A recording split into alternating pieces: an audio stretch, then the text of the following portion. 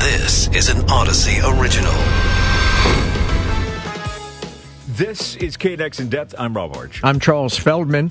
All the heat we had and all the heat we will have can kill you.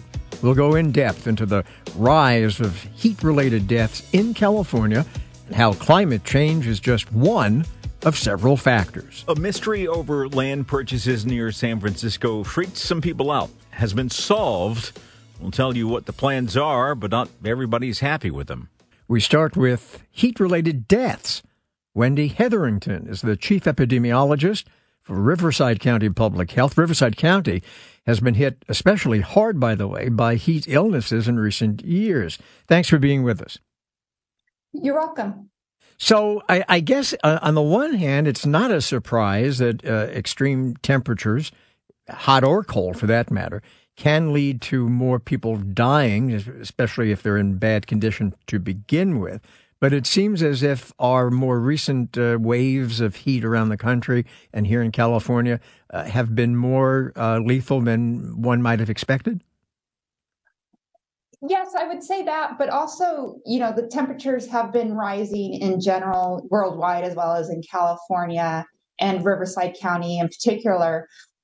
Also, people have been moving into more desert regions. For instance, Riverside County and San Bernardino County, our neighboring county, have increased populations due to cost of living issues in surrounding counties that may be cooler. And so that is also leading, there's more people in hotter areas. And I know there are a lot of efforts to mitigate the fallout from all the extra heat, like trying to put more green spaces in and what have you. But the simple fact of the matter is, at least for right now, the temperatures are going to get more extreme. So we are going to face hotter summers, and this is going to become an ongoing health problem. What do we need to do to help stem the tide? First of all, I think acknowledge people who may be more at risk for heat-related illness, such as people who are unhoused or people with disabilities, pregnant people, older adults, people with chronic medical conditions, people who work outside, as well as infants and children and student athletes, as well as people who are unaccustomed to heat. So we have a lot of international travelers who come into Riverside County, particularly the Palm Springs area, and may not be used to that heat.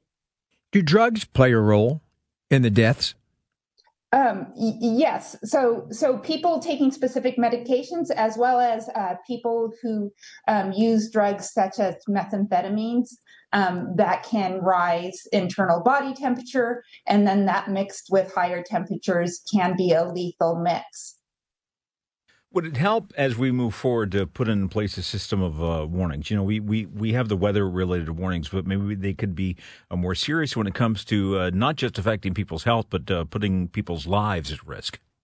Yes, that's something I have been advocating for a few years, is that we have warning systems for hurricanes, or like what we recently went through with Hurricane or Tropical Storm Hillary. We were all warned ahead of time. I think we need heat-related warnings as well. Well, how would they differ from what we already have, where, the weather person says it's going to be really hot tomorrow, stay indoors if you can? Well, I think getting alerts. We all carry mobile phones these days. I think getting alerts on your mobile phones, activating our emergency response systems, and getting people prepared for people who may not have those mobile phones. All right, Wendy Hetherington, chief epidemiologist for Riverside County Public Health. Thanks for joining us, talking about heat and how it can be a killer. Right now, though, more ethics questions surrounding the Supreme Court. Justice Clarence Thomas disclosing Republican mega donor Harlan Crow paid for private jet trips for him last year. Justice Samuel Alito disclosing a conservative group paid for a trip to Rome last year to give an address. Jonathan Enton is a Supreme Court expert and constitutional law professor at Case Western Reserve University. Jonathan, thanks for being with us. Thanks for having me.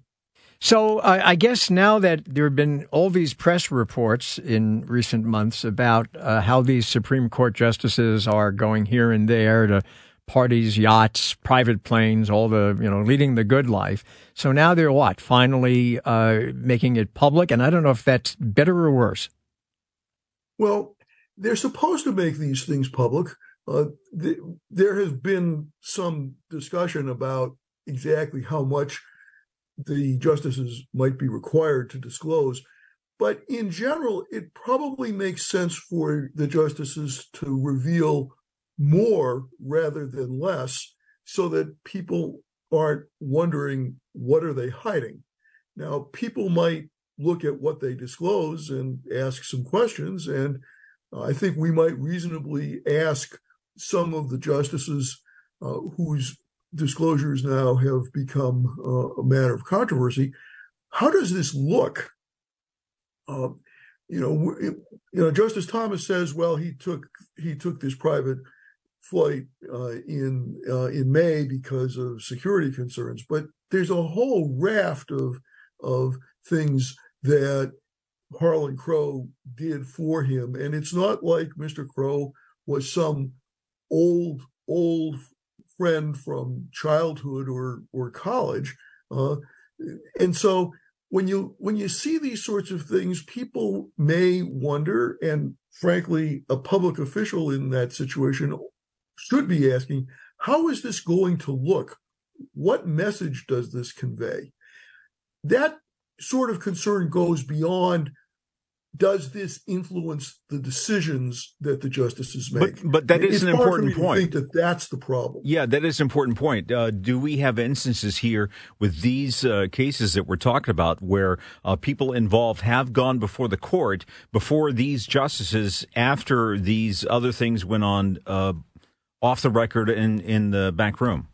Well, there is a situation involving Justice Alito where he took this private flight up to Alaska some years ago that was paid for by a hedge fund manager. And it turns out that sometime after that, that person did have business before the court.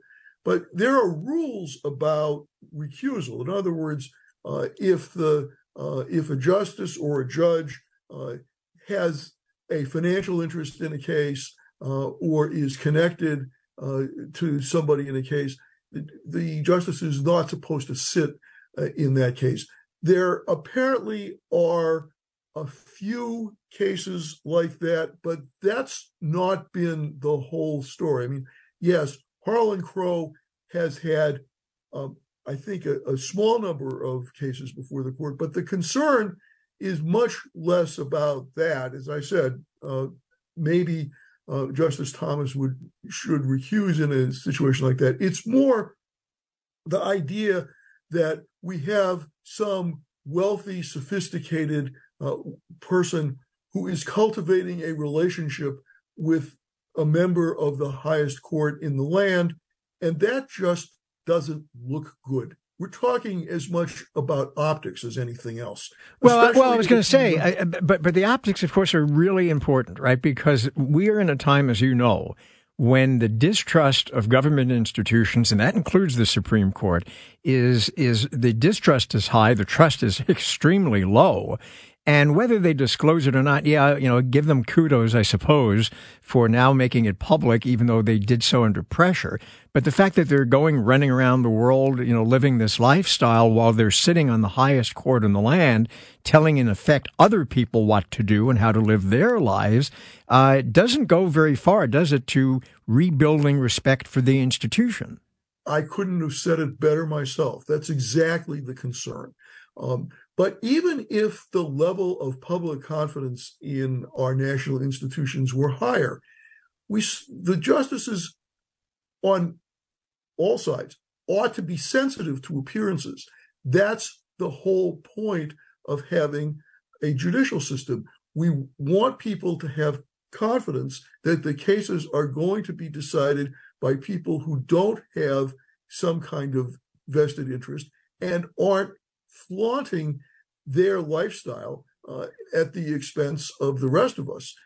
That's just a terrible look.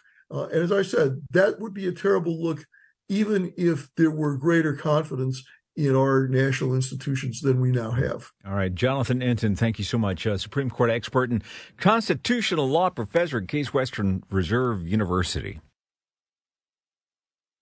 Right now, though, we reported several weeks ago about the mystery surrounding some land that was being bought up in Northern California near Travis Air Force Base.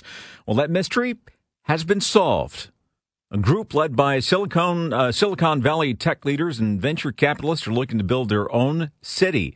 It almost sounds like the plot of a Bond movie. But it might not be so easy. With us is Catherine Moy, mayor of Fairfield, which is in the area northeast of San Francisco where this land is being bought. Thank you for joining us. Thank you for having me. So not quite at the level of a James Bond villain buying up some area where the human survivors that he will collect will live. What is going on and who's buying it?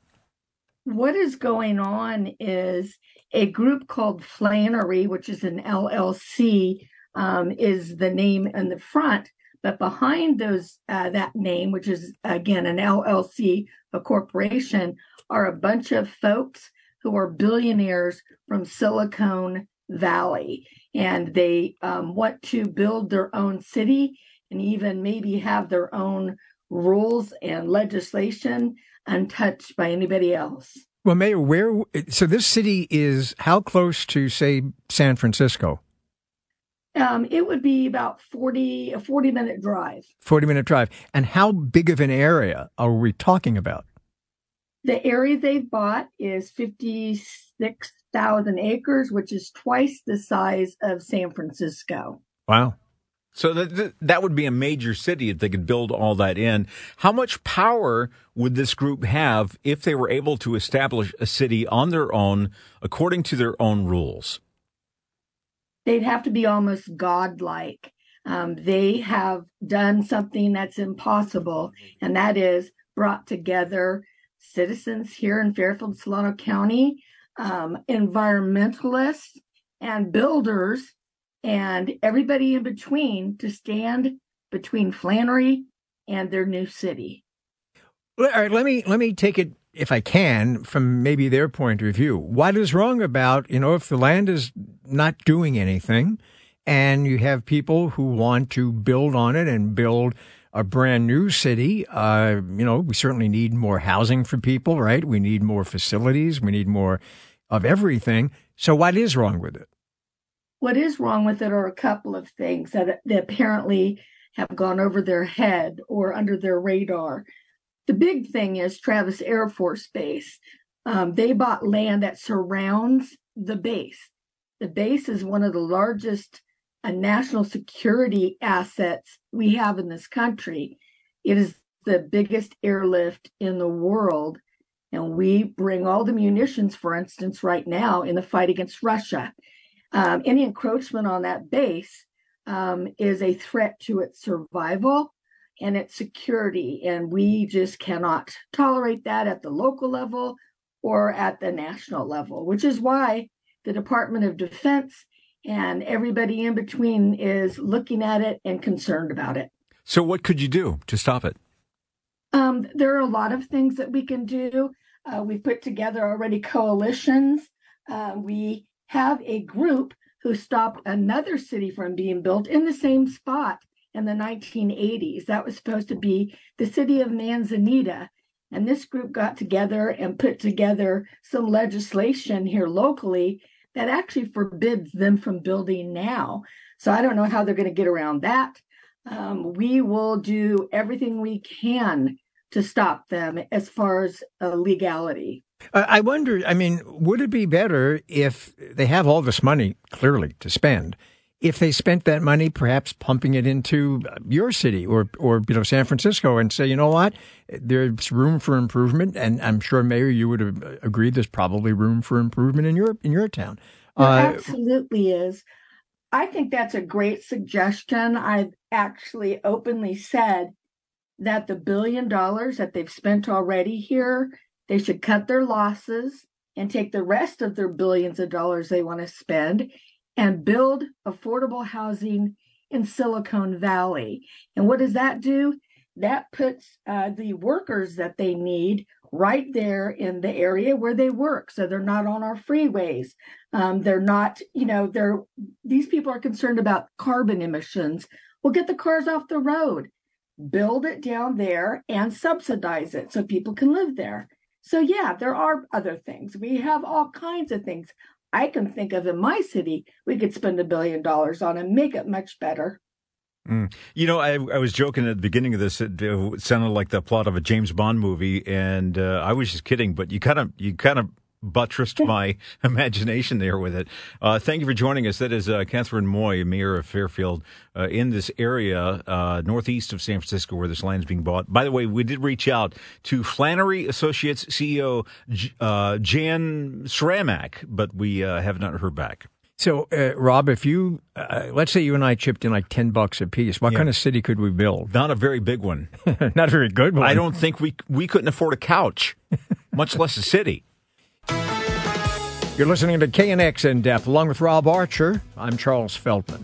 Death is something that happens to every single one of us, or it will. It's not something, though, that we feel very comfortable talking about.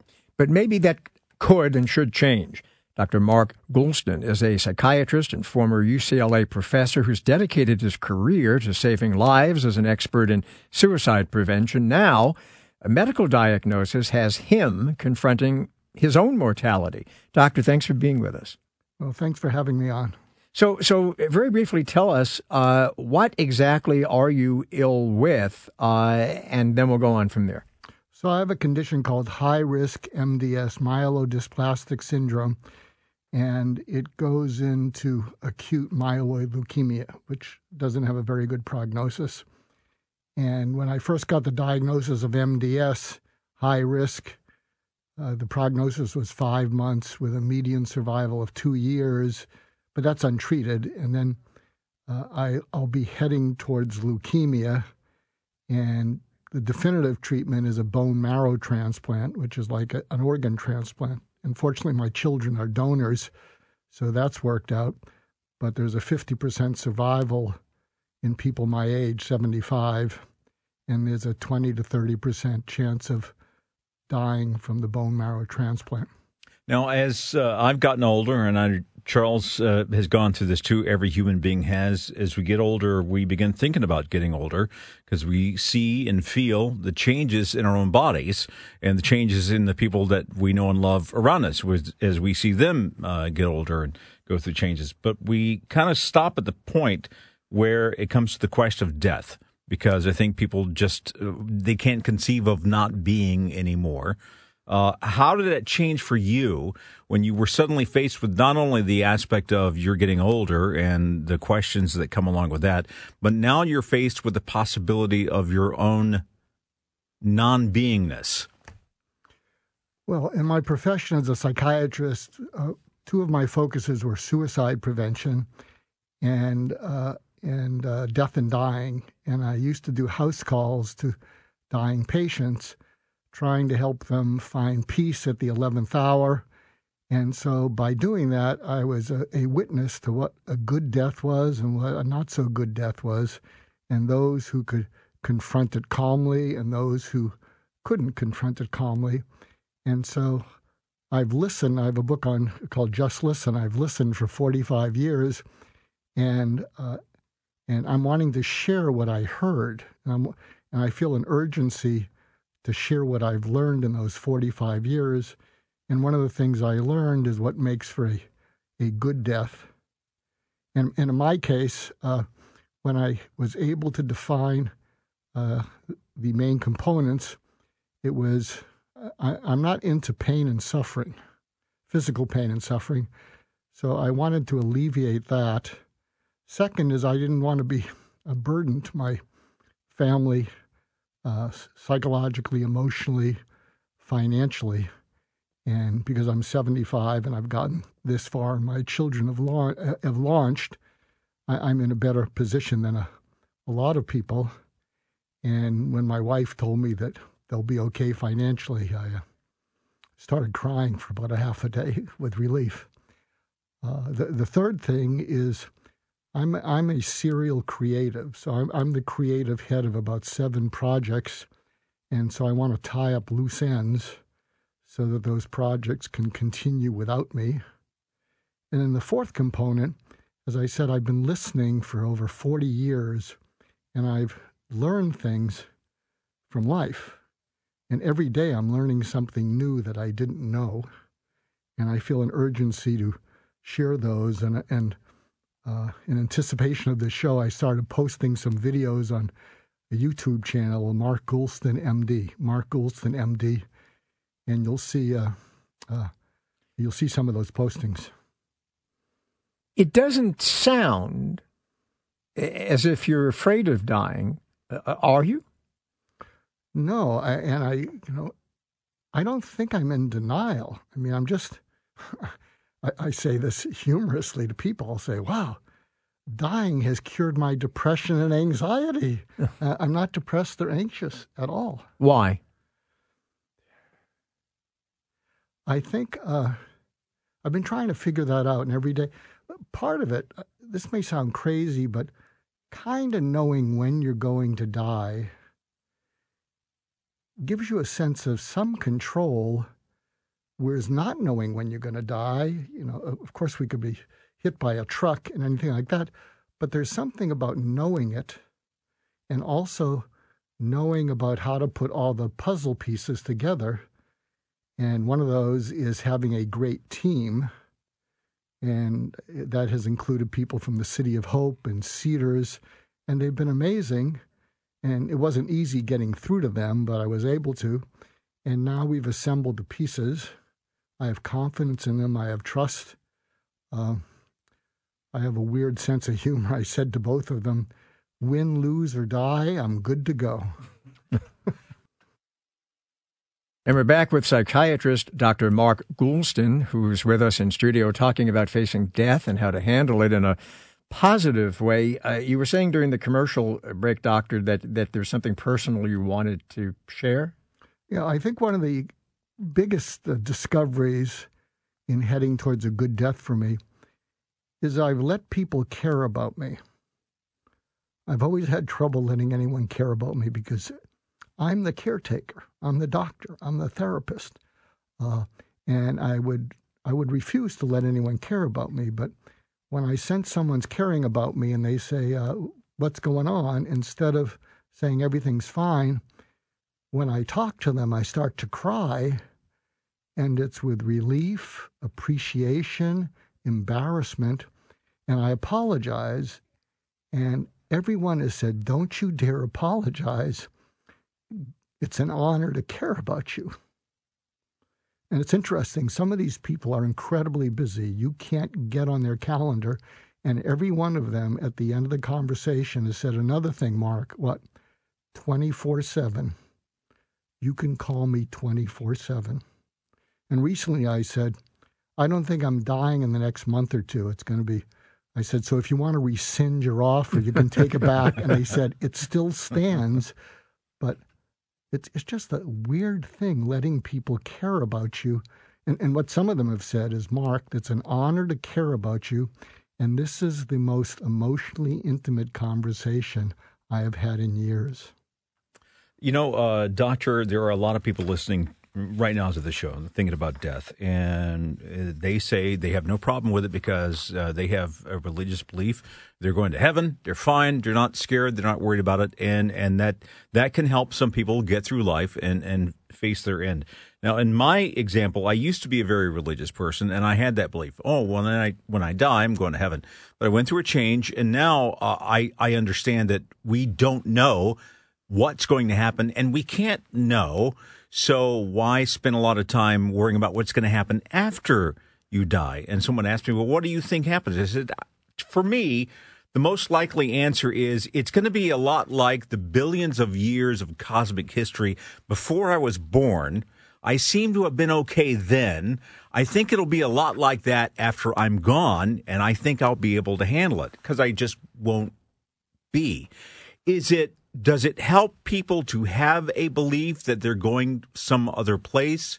Or if someone believes they're just going to not be anymore, who does better in facing their own mortality in that case? Look, I'm dying agnostic, meaning whatever gets you through the night works. So if it's helpful to believe that there's an afterlife, then believe in that. If it's helpful to realize you're part of some process, one of my mentors, a fellow named Dr. Edwin Schneiman, had a great quote. He called it "willing the obligatory." And I said, "What did that mean, Ed?" And he said, "Well, when you can will something that you're obligated to accept, then you have some power over it." I remember a quote that he gave me. He said, "Mark, tens of billions of people have died before you and me, and if they can do it, so can we." You were also telling us during the break before about that there are people that you have, I guess, sort of attended as a physician who you knew, who were patients or friends, who were dying, and some of them regretted their lives. Can you tell us a little bit about that, and why is that important, and how do you stop that? Well, I think the other thing that's giving me peace of mind is I think I've lived according to my values all my life, and my values are not particularly transactional. So the top of my values is kindness, curiosity, being of service, getting stuff done, and personal responsibility. And I've done that. But there are a number of people who forwent or foregone their values of childhood in order to make a killing out there in the world. And then they got addicted to it. They got addicted to the things. And then at the end of their life, some of them realized that that all those addictions to things, they didn't know who they were. It wasn't who they believed themselves to be.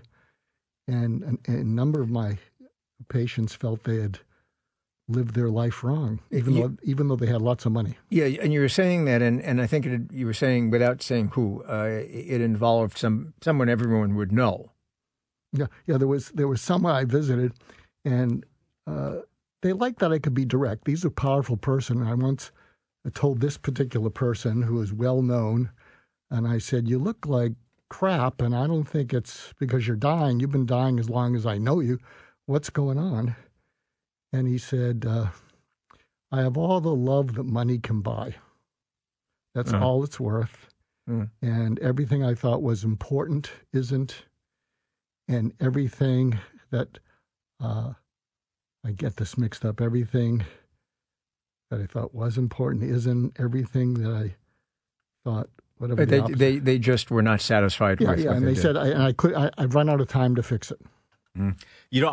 I do feel that way sometimes. I feel like there are things I want to do, and it's so hard to find the time. And I think, I'm going to die one of these days, and I won't have done them. And that I think that bothers a lot of people. So here's the first realization I got when I got calm with this. I call it Michelangelo dying. Just like he saw the angel in the marble and he carved to set it free. I've identified what's unimportant in life, and it's huge in my life, and I just lopped it off, and what's important glows. If you can just step back and think, what's really important to me, and this has enabled me to do that. But initially, were you calm when you got the diagnosis? You're a doctor, so you understood more than most people what the diagnosis meant. Were you initially taking it okay, or what? Probably not, but I think I was more in a state of numbness than fear.